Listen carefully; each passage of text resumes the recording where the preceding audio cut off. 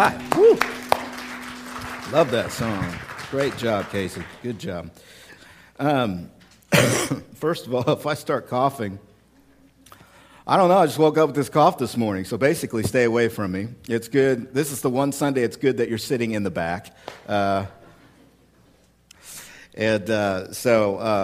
Anyways, if I sound horrible, hopefully the message will be better than I sound. All right. Thank you, Lynn. Great. That's great. Listen, turn with me in your Bibles to 1 Timothy, and we're going to start a new series on the book of 1 Timothy, the book of 1 Timothy. And as we prepare for this series, it's always kind of tough to start a new series, especially on a book, because you kind of got to do the foundational stuff. So we got to work a little hard today. And with the soup and salad lunch and our fellowship, I need to actually preach on time today. And so I need to whip through this information. But as I was thinking about this series and why I want to do the book of 1 Timothy, and why I want to go through this with you, I was thinking about just a basic principle. And the basic principle is this: what I've learned in my life, and what I've learned in church ministry, and what I've learned in being married, and what I've learned in being a daddy, and what I've learned in being a pastor. The one thing I've learned is that if God doesn't build it, it's not worth a thing. If God is not the founder and the builder of my life, my marriage, my kids, my church, my society, my culture, then it's the Bible uses a word called vain or futile. And what happens with human beings is that we can build things that look good outwardly.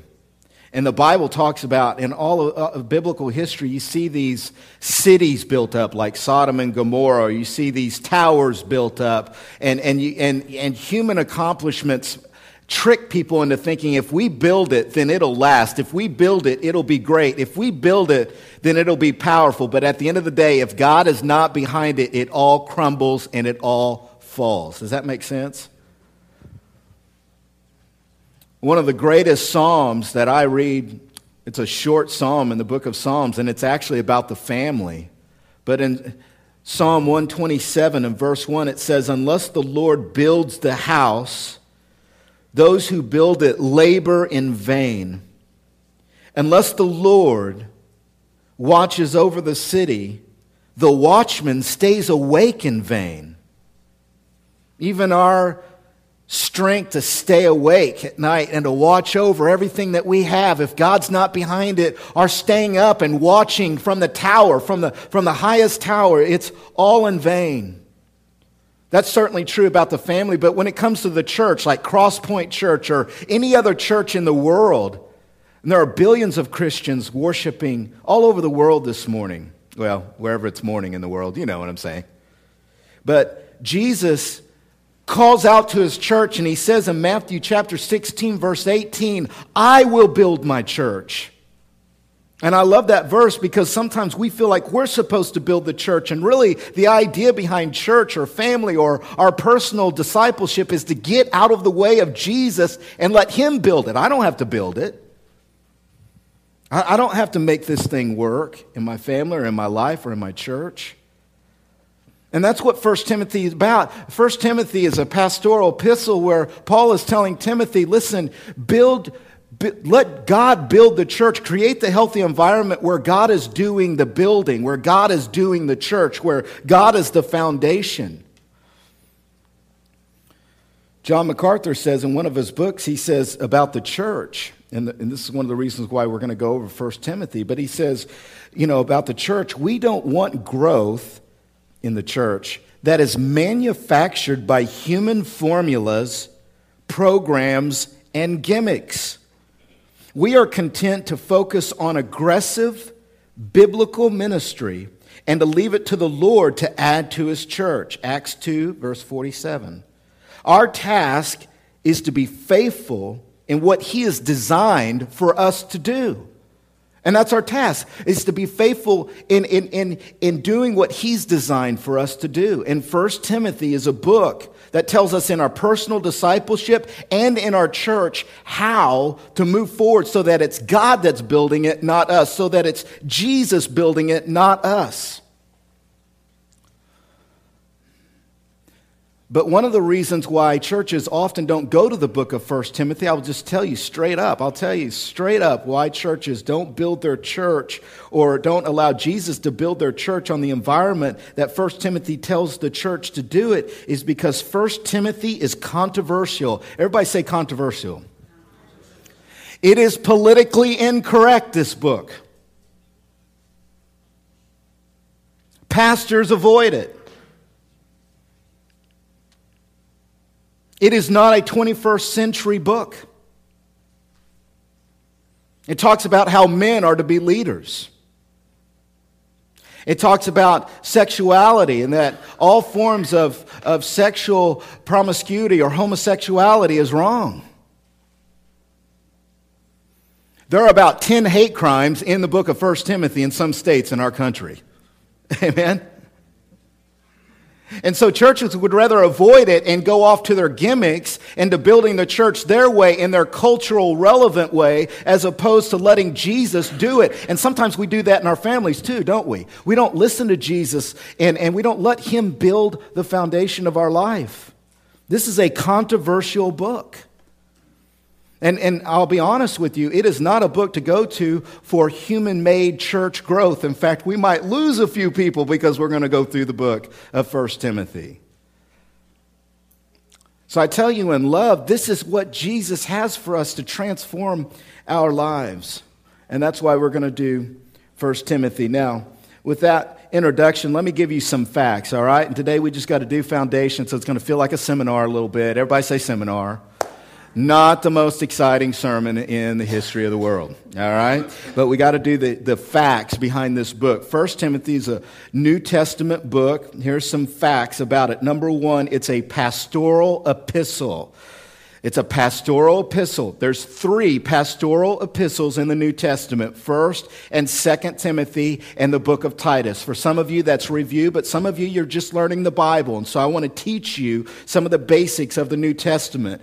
There's these books, and the reason why they're called pastoral epistles is because they were written to pastors. And in particular, number 2 fact about the book of 1 Timothy is it's written by the Apostle Paul. It's written by the Apostle Paul to Pastor Timothy.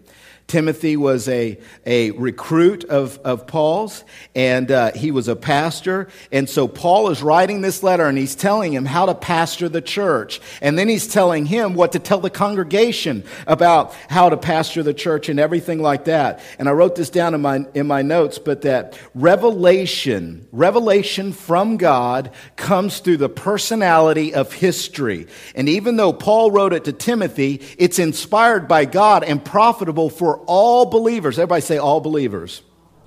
So even though in history it's written by Paul and his personality is coming through and it's written to a young pastor named Timothy, it's profitable for all of us because revelation from God comes through the personality of history.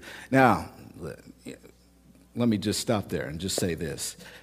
What changes our life is not information. What changes our life is revelation. That's an important point. And God speaks through Scripture to you. God speaks through this letter from Paul to Timothy to you. And he's revealing things about you.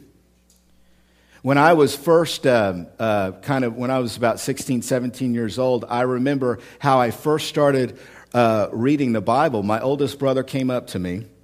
I was about 16 years old. I can't remember if it was 16 or 17. It's all the same. But anyways. And he comes up to me and he was like, well, I'll put it in my own words. He's like, you're jacked up. You are jacked up. You need to hear from God in your life. And I'm going to tell you one sure way to hear from God. What you need to do is you need to read the Bible. And the way you read the Bible is start in the New Testament And most of the New Testament is letters written from a guy by the name of Paul to a church or to a pastor like Timothy or Titus. And it's a letter. And what you need to do is read those letters as if it's God's letter to you, as if God is speaking to you, as if God has written you a letter, and you read it as if God is talking directly to you. So find somewhere in the New Testament, go camp out there and read it every day as if God has sent you a new letter in the mail every single day, and read it every single day. So what I did was, I thought that was very helpful for me. And so what I did was, I went to the book of 2 Timothy. And why did I go to 2 Timothy? Because it's a short letter. Amen? And I read 2 Timothy every day for about 30 days. And I read it as if God were speaking directly to me, and it started changing my life. And so after I read 2 Timothy, I was like, well, trick it, man. I need part 1. So then I went to 1 Timothy. And so actually where God transformed my life and called me into ministry is where we're at right now, 2 and 1 Timothy. But the only thing I want you to know is this. This is not a lecture hall. Say, not lecture. This is a worship hall. This is a place of worship. And what's happening is we're breaking open the Word of God, and God is revealing things to you that I know nothing about. But He knows, and He's speaking through His Word to you as if it's a letter. And if you knew that God had sent you a letter in the mail every single day, would you not, as soon as you got off work, you'd go open that mailbox, wouldn't you? If you knew that He sent you an email, wouldn't that be the first thing you read in the inbox? If you knew He sent you a text or whatever on the iPhone, if He sent you a Facebook message, you knew there was something on your wall from God, would it not be the first thing you would attend to? And that's the point. This is God's word to us. And He's speaking to us even through 1 Timothy. So even though it's written by Paul to Pastor Timothy, remember, revelation comes through the personality of history to us. Now here's the other fact, number 3. It's written approximately AD 64. And the only reason I point that out to you is that Paul was executed for his faith probably around 67, 68. And, so you kind of got to decide where that's at. And so, this might have been written around 64, 65, depending on the death. But it's written towards the end of the Apostle Paul's life. And in 30 years of time, he got converted around 33. He dies around 65, 67. This is at the end of his ministry. So it's very poignant because it's a letter coming from an old man who's about to die for his faith.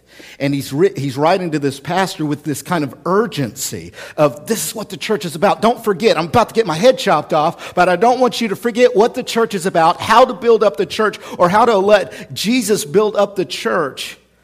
And so that's the reason why that date is important. It's a late letter from the Apostle Paul. Now, let me move from facts about 1 Timothy to key themes of 1 Timothy. If you're in a life group, you got to pay attention. So wake up if you're in a life group because you'll be talking about these. But key themes of 1 Timothy. Number 1, key theme is that the church should be about, just like all believers should be about, number 1, the glory of God, the priority of the glory of God. Everybody say priority. I'm having you repeat because I'm giving you a lot of information, so I'm keeping you with me. You know what I'm saying? But a key theme is the glory of God. Our life should be about glorifying God, showing off God, magnifying God. God is the priority of our life and our ministry and our church and our families and our personal walk with Jesus. Our goal is to glorify God, to show Him off. Our first goal is not our comfort. Our first goal is not our convenience. Our first goal is not our consumerism. Our first goal as blood-purchased people owned by God because of the death and resurrection of Jesus is the glory of God. And Cross Point Church has to be about, number 1, the glory of God. Go to 1 Timothy chapter 1 and verse 17. And I love the way Paul writes. He writes like he preaches, and he writes like a preacher would preach, which is just sometimes randomly, just from one thing to another, and then he breaks off and he goes down rabbit trails and everything, and he'll be talking about something real practical, and then right in the middle of this kind of prose, he's just like, I got to praise God right now. I got to glorify, and he gives these doxologies. And these are some of the most powerful doxologies in all of the Bible. Look at chapter 1, verse 17. He breaks off in the middle of this letter. Like, here's what you need to do, and this, you need to take care of this. And verse 17, and by the way, to the King of ages, immortal, invisible, the only God, be honor and glory forever and ever. Amen. Like, I just want you to know, Timothy, and I want your church to know, and I want all churches to know that the glory belongs to the King of kings and the Lord of lords, and may he be honored, and may he be glorified forever and ever. May his name be lifted up, may he be shown off. Here's another passage in chapter 6. Go to chapter 6, another doxology, one of the most famous. And this really breaks in. I mean, it's very parenthetical.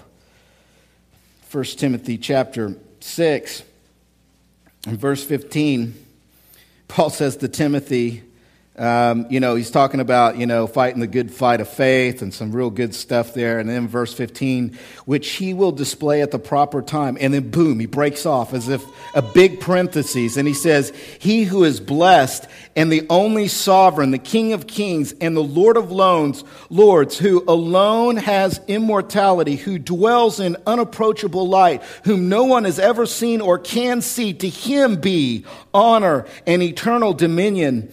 Amen.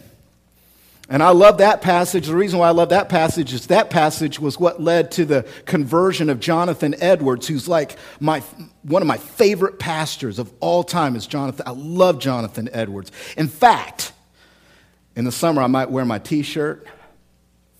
Have a T-shirt, has a picture, has the face Jonathan Edwards, right? And it says, Jonathan Edwards is my homeboy.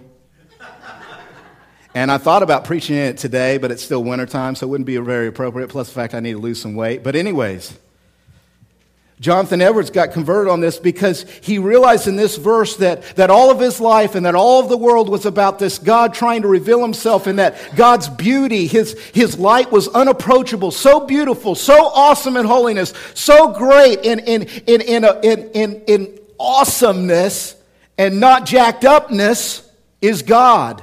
That we can't even look on him. He's too beautiful. If we saw even an inch of his beauty, we would die for wonder. That's how awesome God is. And God should be loved just because he is God. Just because he's beautiful. It's about the glory of God. And so the church is certainly about to be, should be about God's glory. And that's a key theme in 1 Timothy. Here's a second key theme in 1 Timothy, which we'll get to and we'll spend most of our time on. But the second theme is gospel transformation. 1 Timothy presents a church that presents the gospel in such a way to where it transforms people's lives. And I'll come back to that here in a minute. Number 3, key theme of 1 Timothy, church leadership. How leadership is to be structured, how church leadership is to, how the government of the church should lead the church. And then number 4, key theme, is world evangelization. World evangelization, that's a key theme. Paul keeps saying, God wants everyone everywhere to be saved, and Jesus is the mediator. There's one mediator between God and man, and Jesus Christ is the Savior. He's the mediator, and God showed patience to me, Paul, chief of sinners, so that through me the patience and the mercy of God could be presented to everybody, so that everybody could know if I can be saved by Jesus, then everybody can be saved by Jesus. Nothing is impossible with God. So with some of that foundation, that's one sermon. Let me go to my second sermon of the day. You ready for second sermon of the day? Amen. I want to focus today, just for a few moments, on how Paul met Timothy. And so I want to go to the book of Acts, where Paul meets and recruits Timothy. And I want you to see this relationship. And it's going to be very helpful. You'll see at the end why. But Acts 16, and starting in verse 1. Acts 16 and verse 1. I want you to see how Paul recruits Timothy. I want you to see this relationship. Paul is on his second missionary journey. He had famously 3 missionary journeys that are listed of the Apostle Paul in the book of Acts. He's going around, he's preaching the gospel, Gentiles are getting saved, Jewish people are getting saved. He's on his second missionary journey. And On the first missionary journey, he came to a place called Lystra, and in Lystra, all these people get saved, and it's thought that probably the mother and grandmother of Timothy got saved on that first missionary journey, and Paul probably met Timothy on that first missionary journey, and then on the second missionary journey, he's coming back around to Lystra to visit them and to see how the churches are doing that he founded on his first missionary journey. And so he comes back around, chapter 16, verse 1, and we see that Paul's going to recruit Timothy. Look at verse 1. Paul also came also to Derbe and to Lystra, and a disciple was there named Timothy, the son of a Jewish woman who was a believer, but his father was a Greek. He was well spoken of by the brothers at Lystra and Iconium, and Paul wanted Timothy to accompany him. And he took him and circumcised him because of the Jews who were in those places, for they all knew that his father was a Greek. And as they went on their way through the cities, they delivered to them for observance the decisions that had been reached by the apostles and elders who were in Jerusalem. So here's what I want you to see. It's likely Timothy converted on the first missionary journey. Paul comes back around on the second to visit him, and he sees this young guy, and this young guy is growing in the faith. He's well spoken of in the church. This is a young guy on the move who has a call on his life, and Paul's like, I am taking you with me. Now, the only problem is that his mama is Jewish and his daddy is Greek, which means he's an uncircumcised guy, because the Greek daddy is going to be like, I don't want you to be circumcised like all the Jewish people because I'm Greek and you're my son and I don't want you to be circumcised. Well, Timothy comes to faith in Christ, and what Paul is doing is he's going into these synagogues to these Jewish people, and he's saying to the Jewish people, Jesus is the Messiah that was prophesied in Isaiah. Jesus is the Messiah who was prophesied in the Old Testament. He is the coming of Messiah that you have been waiting on. But the Jewish people aren't going to listen to him if Timothy, who everybody knows is half Jew, if Timothy's not circumcised, then they lose their credibility to the Jewish people and they can't present the gospel to them. And so Paul takes Timothy. This tells you, everybody say committed. Yeah. Amen. Hello? I mean, Timothy is committed. I mean, you love Jesus. If the dude says, I love Jesus, do you want to go into ministry? I want to go into ministry. You got to get circumcised. Here's a flint knife. Like, I love Jesus. You know what I mean? I mean, this is not like circumcision of a baby boy. This is a grown man, and he's committed. But what is he committed to? He's committed not to saving himself by outward works. He's committed to nothing getting in the way of him and Paul presenting the gospel to unbelievers and to lost people. Amen? He doesn't want anything to get in the way of them. Now, we got a problem. Because Paul circumcises them, takes them around, they preach the gospel. But in the book of Galatians, and I have this up on the screen, I want to show you this. In the book of Galatians, Paul talks about how circumcision, how people who demand circumcision should be anathema. They should be like not thought of well. And in Galatians chapter 5, verse 2, I want to show you this.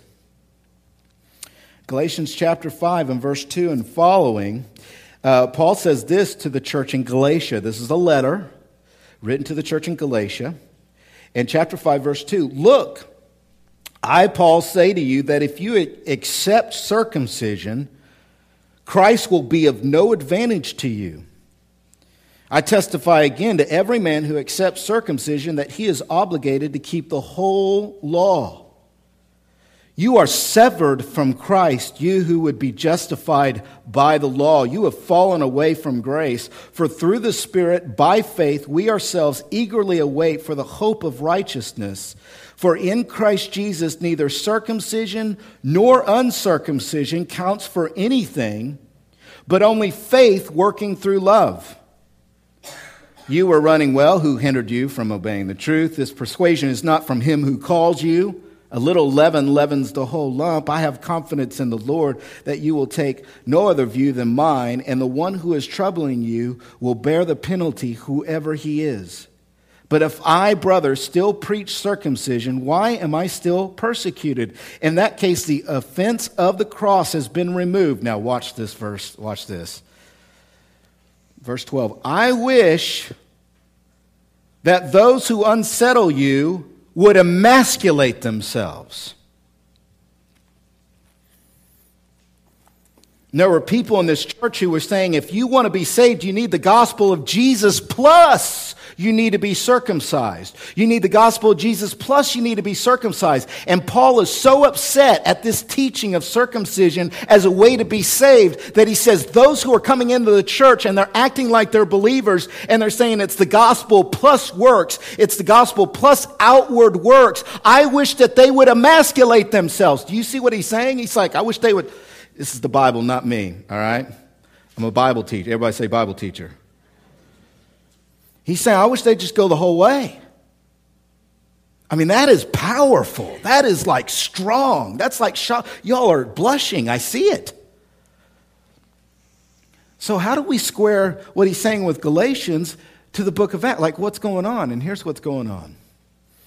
There's a difference between reaching lost people and reaching believers.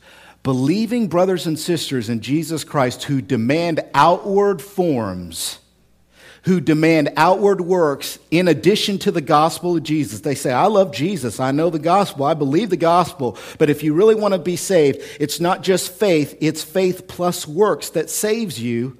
Those people, Paul is like, kick them out, ignore them, they are useless, they are false, they are bad teachers, I wish they would just emasculate themselves. But when it comes to lost people, everybody say lost people, we should do everything we can to remove obstacles to preaching the gospel to lost people. So it's a difference between audiences. If the audience is lost people, then we should do everything we can to make a connection within biblical principles to reach lost people. In fact, balance Galatians with 1 Corinthians.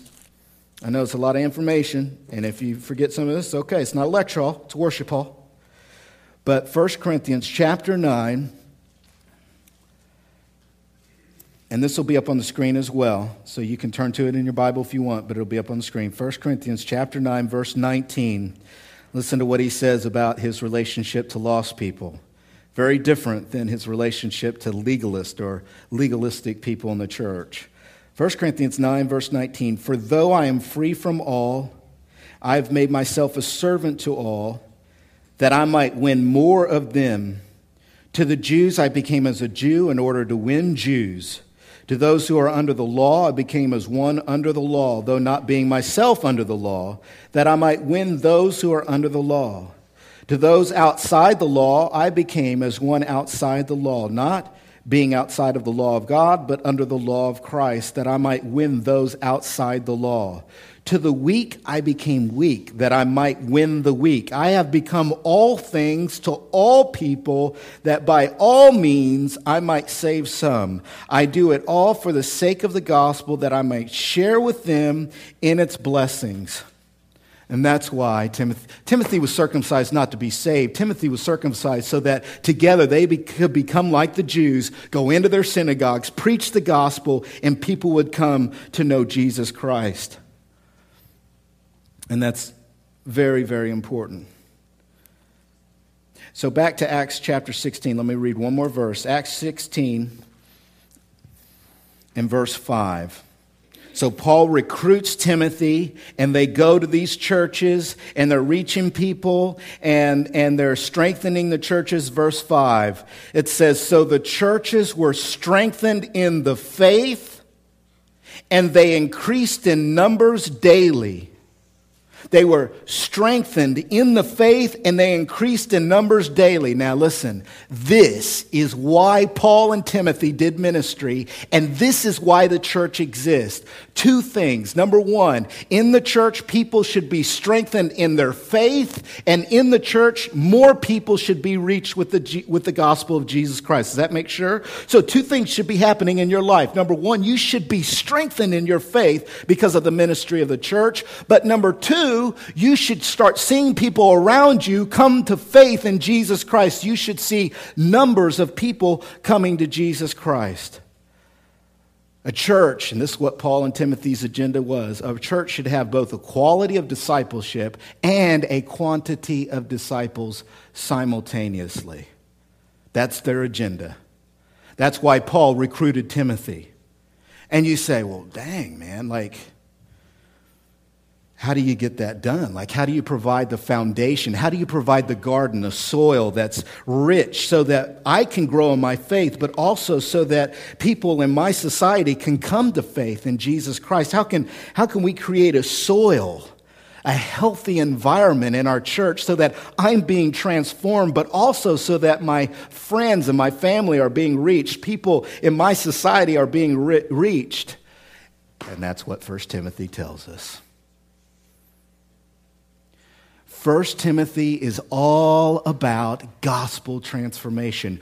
1 Timothy tells us how to do church in a way to where we are strengthened in our faith and our numbers are increased. Let me give you, as I kind of start to wrap this down, go back to 1 Timothy now, and let me give you the key verses here. Strengthened in faith, growing in numbers, a quality of discipleship, but also a quantity of disciples are being reached. 1 Timothy is all about gospel transformation. Look at 1 Timothy chapter 1, verse 5. Paul says to Timothy, he says, the aim of our charge is love that issues from a pure heart and a good conscience and a sincere faith. Gospel transformation. In other words, you want a church and you want a message that changes you from the inside out, not from the outside in. You don't want your church or your message to be, I'm going to change because I'm going to do outward things differently, and that's going to change me. That's not gospel transformation. The gospel transformation is from a sincere faith, from a pure heart. It's inside out transformation, and that's what 1 Timothy is all about. Gospel transformation, grace transformation, God changing our hearts, being strengthened in the faith. Look at chapter 4. Jump down to chapter 4 and verse 8.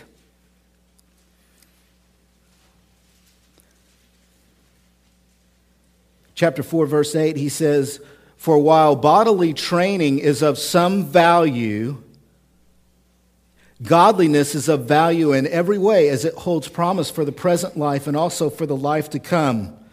I live in Washington. Y'all know, everybody heard of 5 Points? Y'all know about 5 Points?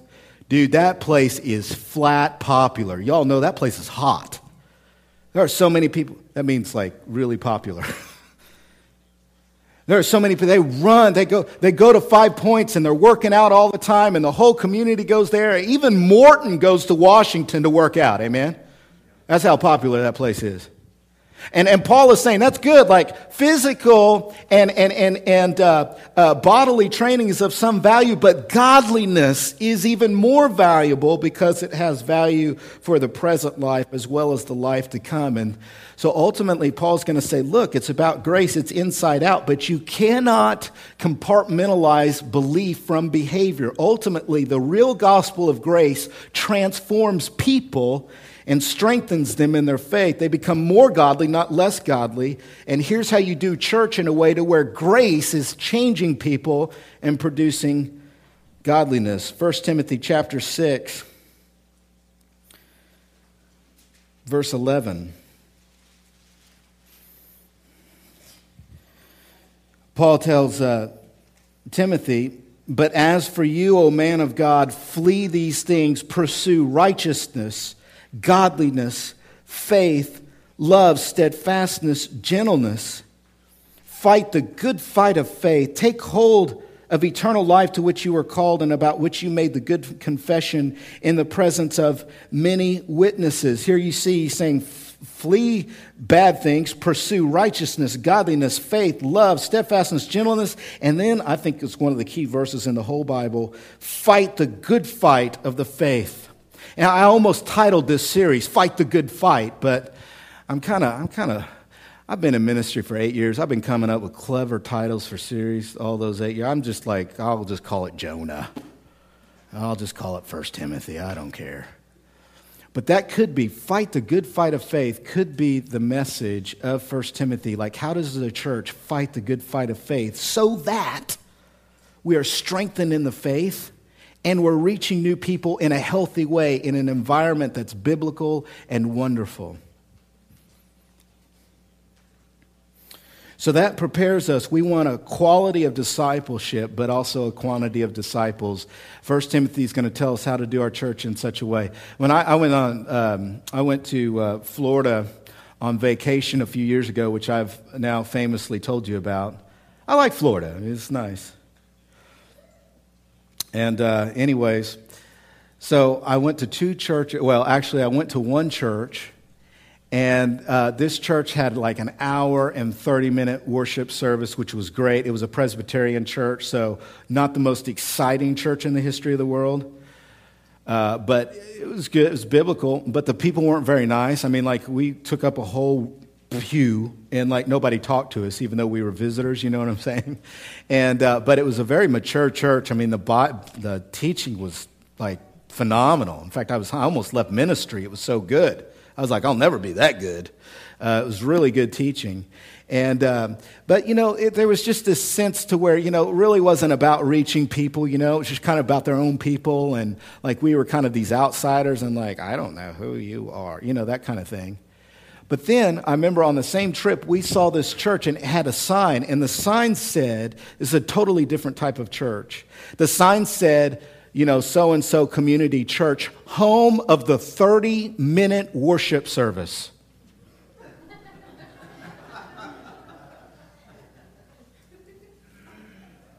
I mean, 30 minutes, I can't even get an introduction done in 30 minutes.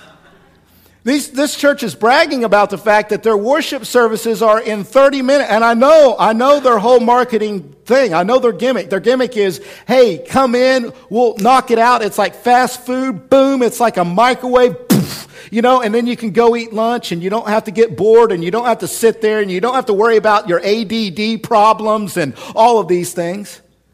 And it was like, and you know they're reaching people. I bet you that church, in fact, it looked like a pretty big church. I bet you people loved it. They come in with their Starbucks, boom, sit down, la, la, la, be nice, leave, bye, you know, and then they leave.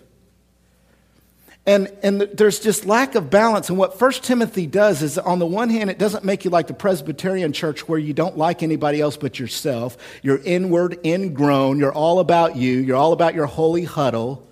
Nor does 1 Timothy allow for you to be the church or the home of the 30-minute worship service where you're 1,000,000 miles wide and 1 inch deep. But what 1 Timothy helps you to do is strengthen your faith, but also reach out to the lost. Reaching out without watering down. And also in your own life, 1 Timothy gives you principles for your family, for your discipleship, how to be a man, how to be a woman, how to have honoring relationships with each other.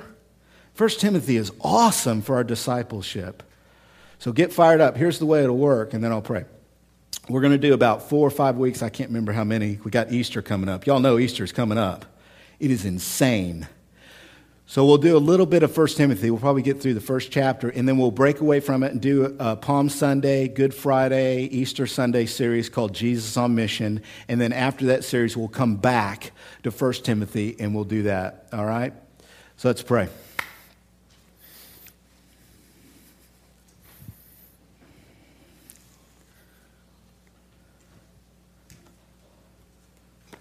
Lord, thank you for this morning. I thank you that you want to do two things in our life. You want to strengthen us in our faith, and I pray that by grace you'll bring about an inside-out transformation. But also, Lord, I know that you want us to be fishers of men. I know you want us to be the light of the world. I know you want us to be a shining city on a hill. And so we just pray that you bring balance and that you bring truth and life into our life, and Lord, that you'd make us an exciting church, but also a church full of substance. I pray that you'll make us not shallow or nominal in our approach to your glory, but that you'll make us intensely focused and yet full of joy and hope in your presence. If you don't know Jesus, let me be like Paul and Timothy. Let me come to you and ask you to believe in Jesus, to believe in the gospel, which is that he died for you on the cross. You don't have to add to his work any works of your own. You don't have to add outward clothes or outward religious or religiosity or anything else. What is required is that you receive what Jesus has done for you. Do that in your life. And for believers, let's believe God for being strengthened in the faith. God, lead us as a church, I pray. In Jesus' name, amen.